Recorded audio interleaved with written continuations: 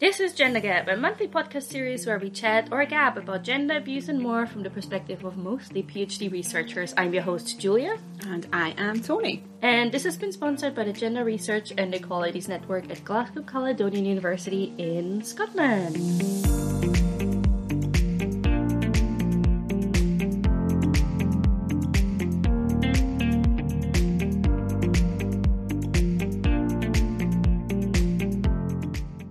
This episode is touching on sensitive topics that some listeners may find distressing. Listeners' discretion is advised.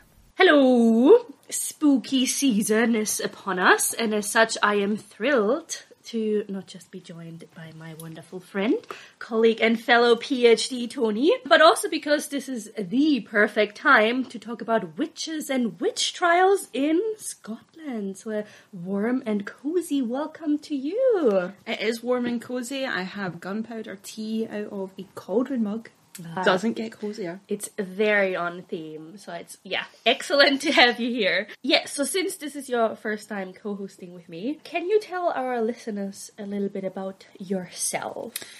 Yes, so I am Tony. I'm doing a PhD on screenwriting as a screenwriting illnesses. So maybe I'll be back to talk about that, you know. But generally speaking, I've been on a sort of a pagan journey since my days in Catholic school.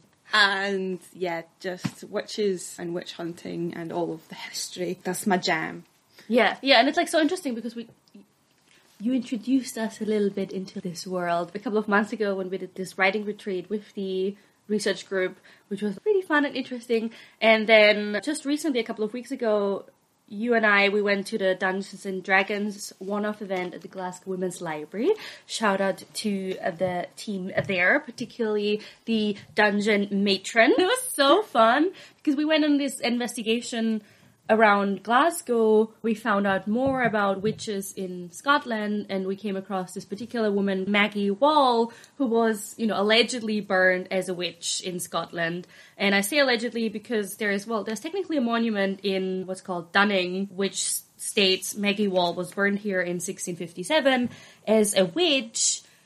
And it's actually like the only monument erected in memory of a witch in Scotland. However, and that's where the allegedly comes in, there's no record that Maggie Wall ever existed, but there are loads of theories around it, and my favorite one is definitely where Maggie essentially just represents the collective of witches that had been murdered during the witch trials. And this leads us into getting into this topic for today, and me asking you to join me to talk more about the witch trials that happened across Scotland. Yes, so, oh gosh, I don't even know what my first introduction to witches and witch trials might be. Examples I can think of include the Edinburgh Dungeon, where I was introduced to many of the torture implements. What else was there? I was not too long ago in Dundee visiting friends, and they very thoughtfully took me to the spot where there is, it's definitely not a monument, but it's like this weird long square-shaped stone. It's just kind of thrust into the ground, and you can see people have left stones and coins and so like feathers. More like a memorial kind of like mini memorial. It doesn't say anything there at the site, but it does kind of, I don't know, being there for me at least gave me that like overwhelming sense of whatever was done to you was not just, so we have the first, I can't remember if this is the first person who was convicted or the first person who was killed in Scotland as a witch, but Bessie Dunlop, that was 1576. And then we've got the last one, which famously is Janet. She was the last woman executed in Scotland in 1727, but that was one of those other introductions. That's quite a famous one, but you can do the ghost walking tours in Scotland, particularly in Glasgow, and, they like to point at where she was tried. Whether that's correct or not, I don't know. I couldn't get a hold of them. My cursory glance for researching before now didn't turn up any results, but, she was burned to death in a tar barrel, like covered in tar and burned alive. And that was the farewell to burning witches, apparently. Evidently so. It was quite a gruesome time, wasn't it? Especially during the 16th to 18th century in Scotland. What I find really interesting, so anywhere between 4,000 and 6,000 people were accused of witchcraft, which were, well, not exclusively, but predominantly women. And out of these, more than 1,000 people were killed based on this. And you'll think, oh, okay, so the remaining, 3,000 to 5,000 weren't murdered? Yeah, but that's not where it stopped, because they were either, they were actually, some of them were acquitted, obviously, but most likely they died in prison, they escaped from prison, or they just received a non-capital punishment and were essentially banished from the country. So they were tortured. Yeah, so quite grim if you think about this. And where it becomes interesting is when you think, oh, okay, that seems like a high number, and it's definitely a high number, because if you compare that to England, for example, which has a much higher population, Scotland actually had 3 times as many witch trials as England. Yeah, we like them. Which is really fascinating, because I didn't know this before I was researching about this for the episode today. But it's so fascinating that that's what we came across. That it's so condensed to Scotland, it seems. Yeah, but then I think that it's not surprising that 20 years after this witch craze, we had the clearances. Scotland was really in turmoil in terms of power relations, especially with England. Whether that be land or esteem, power, class structures. So the people who were, primarily accused of witches, we get a lot of stories where people were just doing out of jealousy, or they didn't like someone. There's lots of excuses like that seem to be inbuilt into the stories we tell, but generally speaking, any witch craze is mostly born out of a woman being in a position, be that by remaining on land and not moving, or a position where she is integral to a community. Yeah, these things tend to sort of begin by using those women as scapegoats to get what is left when they are removed. And back then it was easy to mandate murder.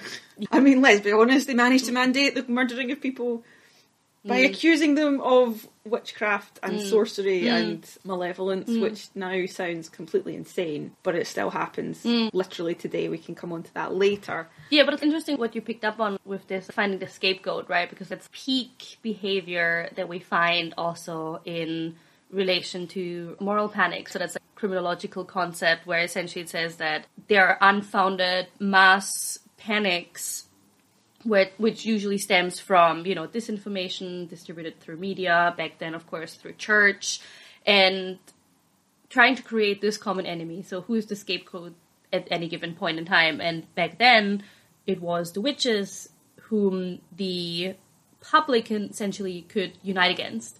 So these panics already existed way before the term existed. We know it were these outbursts of panics, right? Because, as you said as well, they come in these witch crazes. And in Scotland, we're 4 or 5 of them? Some of them more severe than others? So the big one being the first one, which was James VI. Yeah. And there is a much longer story, but essentially he was just obsessed with the idea that the voyage was cursed for him to bring his bride back from Denmark. And then as well you've got a story that went all the way to Salem. So one of the things that I went to was was the Witches of Pollock House. And Pollock House is in Paisley. I think they do this every year, where they get someone in to do some sort of historical entertainment. But this was where I was told this story that really, really stuck with me, and I absolutely am going to write a script about this, and the BBC will pick it up, and they will put loads of money into it, because it's a period drama. So contact details are in the description down below. But yeah, so there was this woman who, as a girl, went to Pollock House and became one of the sort of maids there, and she very quickly became a sort of prolific witch finder. But what she was really doing was gaining power and prestige by accusing people, and she would plant little wax figurines in places that would then be used as evidence against them. What was really interesting is that she was banished from the house and somehow arrived some years later as a minister's wife. And she just did it all again. It was via Cara Hamilton who expressed that some of the documents that she's examined. There is no hard concrete proof, but it is not far-fetched to think that it is the same woman. So she once she kind of came back as the wife and she made all these claims, she was, of course, found guilty of fraud. Only this time she was banished out of the country. So, she could have ended up in Australia, but a lot of the time they would rename people, especially, I mean, she was a minister's wife. It would not be unusual for her to be renamed in terms of moving her around. And so, round about the time that she was removed, there's a potential connection with the first wave of the witch craze in Salem. So it wouldn't really surprise me that a country with 3 times as much... And the maths. Yeah, 3 times as much witch craze as England, which was pretty bad in and of itself. And then, just one bad egg gets to Salem. That's an embittered Scottish bird. No. Yeah, but that is quite interesting, right? Because it seems very coincidental that someone shows up potentially from Scotland around the time where the witch trials and the witch craze in Salem just picks up. And another interesting fact I found out about was that the witch craze in Salem was never as high as it was in Scotland, even though the first thing you think about when you think about witches is Salem. There's this disconnection between who was actually doing a lot of witch hunting versus who gets to tell their stories. Yeah, absolutely. I think that's got a lot to do with pop movies and TV and horror culture. Yeah, entertainment. Especially since America sort of won the movie race. Yeah, very much so. Yeah, I think that's where the fixation with Salem kind of stems from there. One good movie and public ran with it. Hey, I mean, fiction is fact. Yeah, apparently. But it does make good stories. Yeah, it does make good stories. It does. And it does. But it also gives us really interesting insights, right? Because we're talking about a woman accusing other women, and that was often the case, right? That women went around accusing other women, and that's very much can be also tied back to all these power structures that were happening around the time and, are still happening within the patriarchy, except the church may have less influence nowadays than it had back then. But what is so interesting is that what is estimated, 75 to 85% of people accused were women. Yeah. And those were most likely poor women, that were most likely women that were potentially a bit older, women that were really settled in the community, as you said earlier as well. And so anyone who is potentially seen as someone wiser than someone else or has some status within the community, there's something in terms of knowledge that they have access to. And at the same time, witches were framed in terms of their deviancy because they stand out against the ordinary woman. Because she's the one who is out of control in terms of her sexuality because, she slept with the devil, therefore she's evil. That's how she accessed her powers, and she's too argumentative towards men, and she complains and argues back, and... I think I would... based on this description, I'd have been burned so fast. Yeah, absolutely. It's this witchy woman stands against the modest and the obedient woman that men wanted. So it makes sense that particularly women who were fighting back in one way or another were labeled in a way that made them be hated by the community more broadly. And what's also interesting, and that goes back to King James, who we mentioned, who was absolutely loving the witch hunt life, apparently, who... You can't make this up, right? But first of all, he just loved torturing witches left and right. He was very into it. He was involved in the North Berwick witch hunts and the trials. Did he not have something to do with the oh God, what's the name of the sort of first book, Demonology? Yeah. Published? He wrote this. He wrote a longer dissertation. And he essentially made a commentary also about why it makes so much sense that it's more women who are witches. And he was like, it makes sense because women are so frail. So of course they're easier persuaded by the devil. Because the fact is, for him, and he provided, solid evidence, of course, was that, it's in the Bible. Because, if you read it, Eve was persuaded by the serpent. So if the maths, in his opinion, then that's solid evidence to go and torture women. Ipso facto. So, unsurprising then that accusing people of witchcraft is the tool of the patriarchy of the time. Yeah, but what was really crazy is we were kind of coming out of all of these offshoots of the massive religions where, you know, the big power structures, obviously they were gaining more money, they were gaining more status, more power, they were, you know, they were having to convince people less. So obviously they had too much time on their hands, so they had to cement. But, you know, there is, like, a lot of evidence that suggests in some of the books that will be referred to at the end in the description. But we were kind of coming out of what the divisions were between good and bad magic, because magic was believed in. I mean, we still kind of have this remnant of exorcisms and priests performing essentially magic. Yeah, that's a really good point, but nobody acknowledges this. Exactly. And so, like, priests generally did have this kind of magical role. I mean, philosophy as well was, like, so much bigger than it was now. Philosophers were telling people the right way to think. It wasn't just, okay, this is a possible perspective. It's like, no, this is fact. Here's my evidence. The perspective, yeah. And so you had all these different ways of practicing religion. I mean, I think it was the 12th century, and it was all about how there was this big argument on what's good. So there was all this magic. So, of course, all of these people practicing magic in some way. Okay, well, how do we determine what's good magic and what's bad magic? So then it's like angelic versus the demonic. So you get all these volumes about angels and demons. But then it kind of boils into the ideas of Adam and Eve, but also Lilith.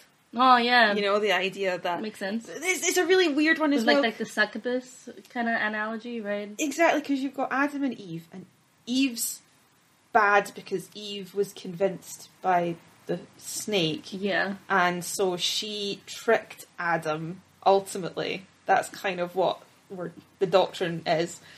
But then you've also got the side where it's like, but Eve versus Lilith. Eve is the holy and the nice one, the obedient one. And Lilith is this wretched, independent, you know, doesn't need no man, chooses to sleep with monsters. So either way, what I'm getting here is you will be shamed as a woman, and they will try to find something to make sure to be able to label you as a witch. Exactly. So there's that weird, like, dichotomy where it's like, oh, well, Eve is frail, and here's my evidence, it's the Adam and Eve story. And how we had this idea of magic, good angelic magic and demonic magic, so you could argue that that's like Eve magic and Lilith magic. Not that that's ever said anywhere, but it's kind of like, that's where I'm headed. This is where my train of thought's going. And the whole thing being that, you know, the church kind of had to start distancing itself from the demonic magic. Somehow angelic magic was like subsumed into godliness, into the Holy Trinity, etc. And then you've got this dark stuff that is other. And it's like it didn't actually really go anywhere. There was like, you know, there's lots of letters between priests and popes and archbishops and bishops and so on and so forth. There's all of these people who are sending messages and letters to each other demanding there be mandates to police against this. And so you can sort of see how those seeds of, oh, well, it's in the Bible, and it's all to do with God, and you can see how those seeds in a magical context, well, all of this idea of magic that comes from our history that we used to actually all believe in, ends up getting kind of pinned to that scapegoat.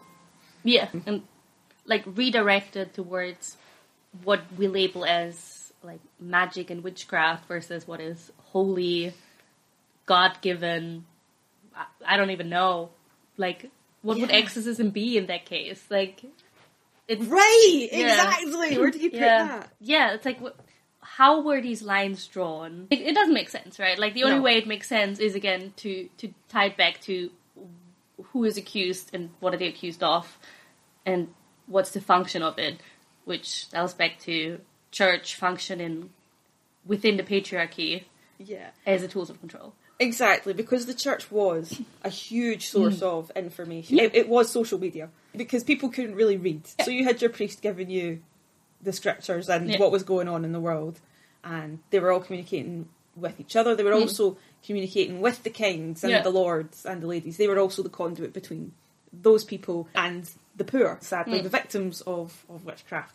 So you see the sort of power structure, and you can kind of see how it was easy at that time to use women and magic as scapegoats. It's not surprising that the clearances happened after. That was all about gaining land. The chiefs sold the land out from under their clans in some cases, and they had to just leave, go somewhere else. And it was all about land and power and status. I'm really wishing I could remember all of my categories and hierarchies here, but it's just flown out the window. But that was the same thing. So all these women had this status, they had this position in the community, and because, as I said, we could mandate death, if you can get rid of them, well, you can more quickly fill that hole that they have left. And yet, like, King James VI, just really, he was like that big first panic. Yeah. Mania. Yeah. That really took hold. And, like, Scotland, again, really small, also very rural at this time. So, superstition was probably a lot more rampant, shall we say, than in England. Yeah. And I don't think it's surprising that also medicine starts to pick up around about the 16th century, because medicine, as we know, doctors, people who were learning to be doctors and studying anatomy, you had to be a man to go to school, and you had to have money to go to school. So there you do get that male in these positions of power. That why would anybody need the male doctor who will require payment if there are women who do these things for free? Yeah, in smaller communities. Yeah, exactly. And that's a good transition into this whole idea of how this witch craze, or witch crazes, have, like, they led to so much lost knowledge. Because, as you said, they were, valued members in the community, and that's because a lot of them were potentially midwives or healers of some sort, specifically for the poor and for, the everyday peasant, which means with the witch craze, we potentially lost a lot of knowledge, specifically in reference to women's health, and that has to do with, pregnancy and whatnot. But it's just potentially just gone, or it was halted for a long period of time until, even now, there's so little we actually know about the female reproductive system. It's definitely a loss. Yeah. I think that one of the reasons that we are all so drawn to stories about witches is because there is, this is very Jungian of me, but there is like this gap in our collective unconscious which was filled by women nurturing people and playing this maternal role on a scale that really was, it was ripped away by this amazing, awful, bizarre panic that, when we were talking about scapegoats, it wasn't just, the powerful and the rich and the holy that were doing it to them. But by starting that, you ended up getting like a lot of witch hunters. So originally it was like the priests that were doing the witch finding, but then it was outsourced to professional witch hunters. They were paid by the witch. It was in their best interest to find witches.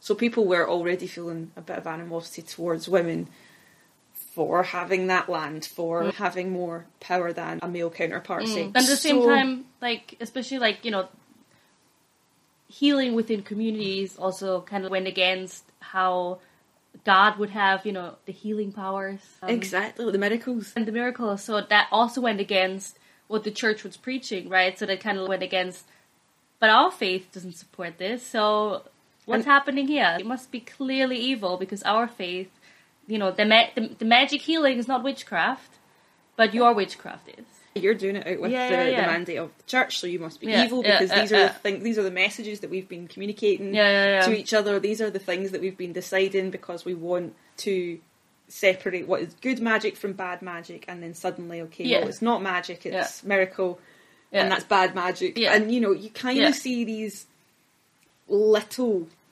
connections. And it's, I think the fascinating thing, so the Second World War and those scapegoats, you kind of see the same thing where lots of problems accumulated and it just kind of got blamed on the scapegoat. And the interesting thing about the Second World War is that there was a woman, poor Ellen Duncan, 1944, she was jailed for 9 months. She was the last one who was jailed in Scotland, wasn't she? Yeah, she was the last Scot, but like she was tried in England and things. Oh, was she? Yeah. Oh, okay. Yes. So the last Scottish person. Yes, but what's Right. really interesting about that, I mean, what was her crime really?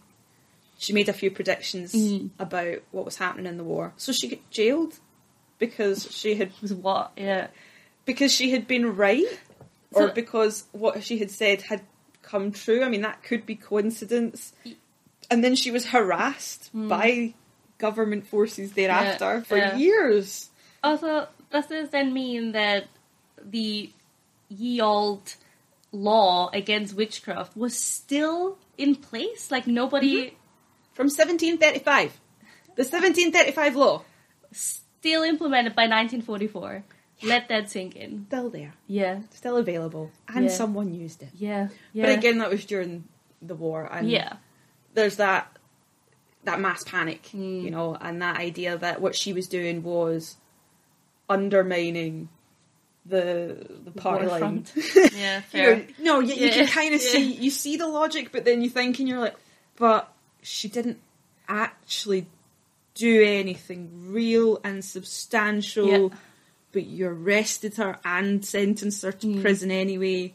And even after that, she was raided so many times because they wanted to persecute her for fraud of some description. It's like, why are you annoying this woman? Yeah.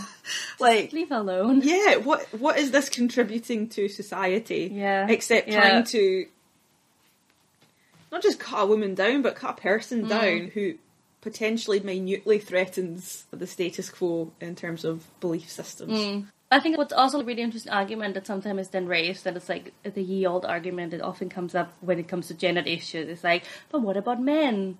And it's like, yeah, let's talk about those 25 to 15% of Well, witches. don't forget that they all were of the men. 25 to 15% will have been children too. Yeah. That apparently are not gendered. That's fair. That's fair.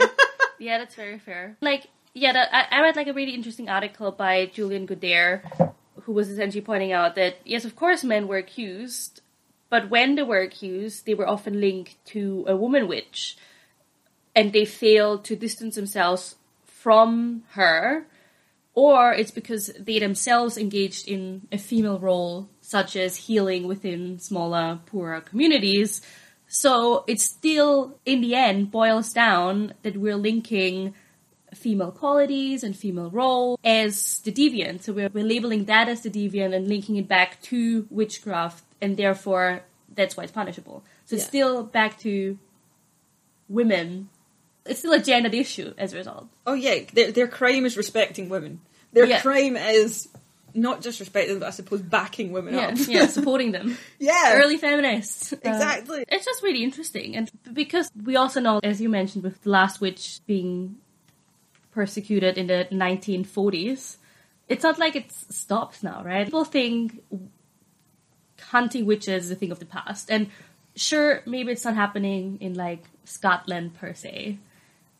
No, it's really not, because we are experiencing witch hunting in India, Papua New Guinea, Saudi Arabia, southwestern Africa, and you know, it is all to do with property and power. This is generally very broadly men, because men have less of an issue in the structures of society in claiming power and holding on to it, whereas women, all through history and even now, they are still regarded in terms of marriage. And so, you know, in these places, generally speaking, it's the poor women. There's actual witch camps where women who are moving to these camps, fleeing their homes, fleeing their communities, because they are afraid that they will be targeted, because they are no longer of childbearing age. And that's today. That is in this century. Which is... It feels so bizarre, yet by all the things like that are happening on like a global scale, it's not even surprising anymore at this point. No, the world is a terrifying place, and I feel very privileged to be sitting having this conversation. Yeah, very I true. also think it's super important as well. I feel like in popular culture, the idea of a witch is very fantasized, and people band it about without really acknowledging the weight of what that means. I mean, witch it's not really a reclaimed word, is it? You know, it's not as if we're claiming back the power. To be called a witch it's not even an insult, it's damning. It's also amazing how, alright, 500 years later, we're still talking about witches. They are part of popular culture, they're part of our collective imagination as such. Alright, there's a big hole there that I think we're trying to fill. But, you know, we have the space to explore those things and develop new knowledge. One of my favourite things to talk about is crystals. And I don't necessarily think that crystals themselves have special powers. I know some people do, and I don't think that's a wrong thing. But what's really interesting is if you've got one rock that you have learned means certain things, if you have that rock in front of you, that will be present in your mind. That's what's important. If what you need is from that little category that it is part of. Yeah. Like, spirituality and, like, connectiveness with whatever it is you would like to connect with comes, like, in many shapes and forms. And that's just, like, one form it can take in the grand scheme of things. Yeah, so, you know, we have this beautiful space to explore some of the things that we've lost, some of the things we've managed to hold on to, and to talk about the history that was horrible, that was bloody, to talk about as well what's happening just now. I think that's really important to really recognise that when you are talking about witches. I feel like that's where we can potentially also, like, leave on a high note because, you know, so this year in 2022 on International Women's Day, we actually had First Minister Nicola Sturgeon issue an apology on behalf of the Scottish Government for the thousands of women accused and executed for witchcraft. And she essentially really well points out how the witch craze was an injustice on a colossal scale, which was essentially driven in part by misogyny in its most literal sense, namely hatred for women. So at least, like, from that perspective, we've seen, like, a positive step of acknowledging this. Yes. So many, like, hundreds of years later. It's interesting that we finally get, like, this acknowledgement of what happened so many years ago. Yeah, and I think it's important that it came from the first female First Minister. It's just that, there's a sort of, it's about time, and perhaps, I mean, would it be hollow if a man had said it? Who knows? Who can say? But it does feel that it was important for the First Minister, that was the first female First Minister, to acknowledge that. I mean, she was lobbied and such, so it's not as if she did this spontaneously or on free will. But it's really exciting that there is people, other women, other men, everybody who is for the recognition of the horror, but also to make the space to move forward. Great way to end, well, to almost end, because, as you might know, we always end on a high note by talking a little bit about what we accomplished this month. Do you know what? I've just decided in the last 30 seconds, rather than that, let's not do an accomplishment, let's do another reading. Because we had great fun when I had brought these out in this very flat. Our group got anxiety in relation to our PhD, and I feel like that means magic must exist. So I have a deck of cards here, and I think that Julia needs to pick a card and interpret it for us, because she is uniquely talented. Yes. This will be a side podcast where we just do tarot readings. So, do it. Do I have to pick the first one? Oh, you can pick anyone. This one. This one. Okay. What is this? It's a stick. It's 8 sticks. 8 sticks. What do the 8 sticks mean? The 8 of sticks. If you're ever stranded on a deserted island, find 8 sticks to build a boat. So obviously. This card obviously means that we are going to soon be stranded on a desert island. Yes. And we must hoard sticks. Do you know what this means? Do you know what this is? Go for it. This is all to do with Chase. Oh, the puppy in the room. Puppy. Oh yeah, because we went outside. I forgot about that. Like, it didn't even register. Before we did the recording, we went outside with the loveliest puppy, and it's stick throwing. So yes, that's the reminiscence of the stick throw. So anytime I draw the 8 of wands, you will now... I'm going to think of sticks. Julia. And I bet you now will think of being stranded on a deserted island. Every single time I'm going to do a reading for other people, it's like, I'm sorry to break the news to you, but you will be stranded on a deserted island now. There you have it, folks. Perfect. Great way to end it. Not gonna lie, I love it. Perfect for the like witchy, spooky vibes. Precisely. So thank you very much for joining me. I thoroughly enjoyed that, even if it had some darker themes, of course. Yes, any chance to talk about witches in any capacity. Dark, light, grey. Yes. And people can find you on Twitter, of course. Just at looking for Tony B. Perfect. I'll put everything in the description down below, of course, along with the show notes. And if you would like to get in touch about co-hosting with me for another episode, do get in touch on Twitter as well at GenderGap, or drop me an email at gendergap@outlook.com. Bye! Ciao!